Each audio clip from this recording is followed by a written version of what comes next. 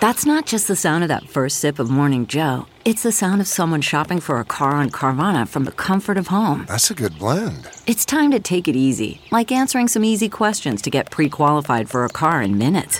Talk about starting the morning right. Just like customizing your terms so your car fits your budget. Visit Carvana.com or download the app to experience car shopping the way it should be. Convenient, comfortable.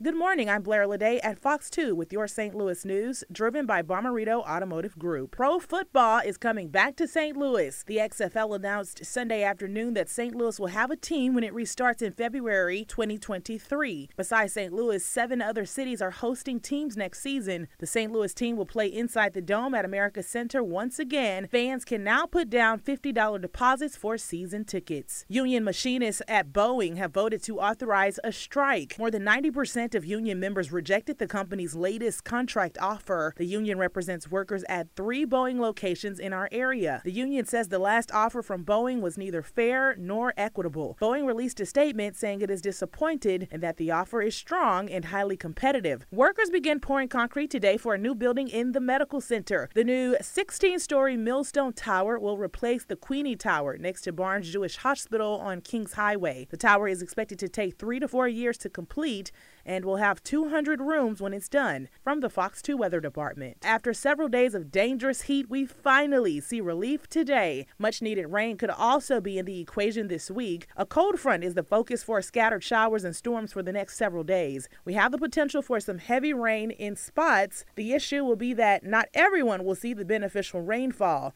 The high for today is 83, with temperatures dropping into the high 60s tonight. We'll see mid to upper 80s every day this week, with a very pleasant weekend currently on the forecast.